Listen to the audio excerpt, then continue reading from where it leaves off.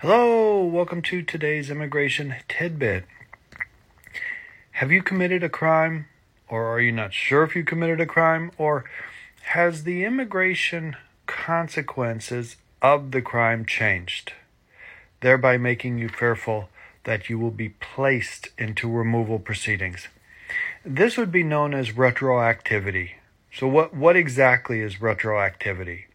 Well, that is when you have committed some type of crime, whatever it happens to be, and the immigration laws at the time that you committed the crime did not make you removable, or if they made you removable, the consequences were of one particular nature that maybe were not very severe at all.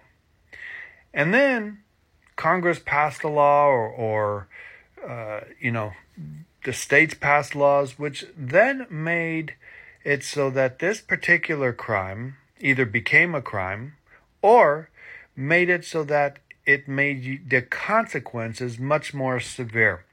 So the question you have to ask then is, if you committed a crime 10 years ago that really had no immigration consequences and now it makes you removable, do you have to fear being put in removal proceedings? And the answer is, well, theoretically, you do have to fear it. The constitutional protections of due process would mandate that you should not have to worry. So even if you get put into removal proceedings, you should be able to fight insofar as saying that your constitutional rights against retroactivity are being violated. And what does that mean? Well, it's exactly what would happen in the example as I have given, that you do something one day that doesn't have immigration consequences, whereas later that exact same act would have consequences, but you didn't know it obviously at the time that you committed the crime because you had no notice that it would be unlawful or make you removable.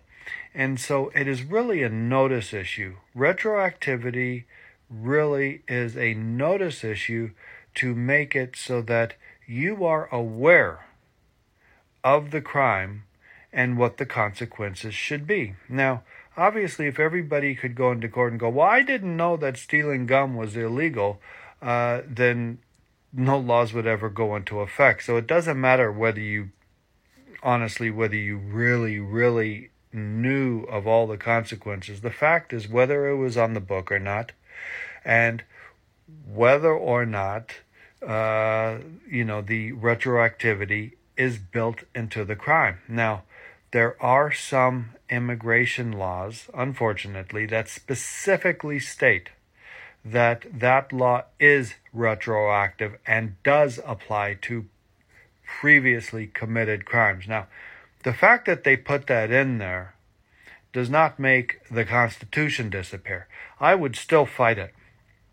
Okay, if that was put into the law and you were brought into removal proceedings because of that, and the only reason you were brought into removal proceedings is because of the retroactivity of a particular law, you would fight it at the immigration court level, which they couldn't do anything about it because it has to do with the Constitution. You would fight it at the BIA level, the Board of Immigration Appeals, and they couldn't do it because they only do what's dealing with precedent and so forth.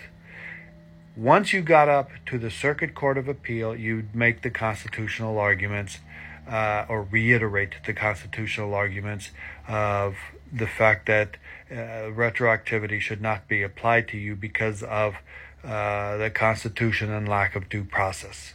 Okay?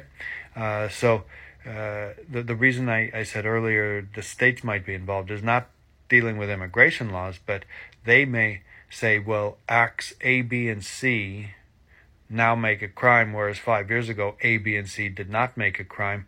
And if you committed A, B, and C years ago, and now they come after you and try to prosecute you, you'd have the same arguments. Okay, it applies whether it's to retroactivity of new immigration laws and regarding removability and so forth, or in states whether or not crimes are now crimes that didn't used to be crimes, and whether they can go after you. Okay? Short Cast Club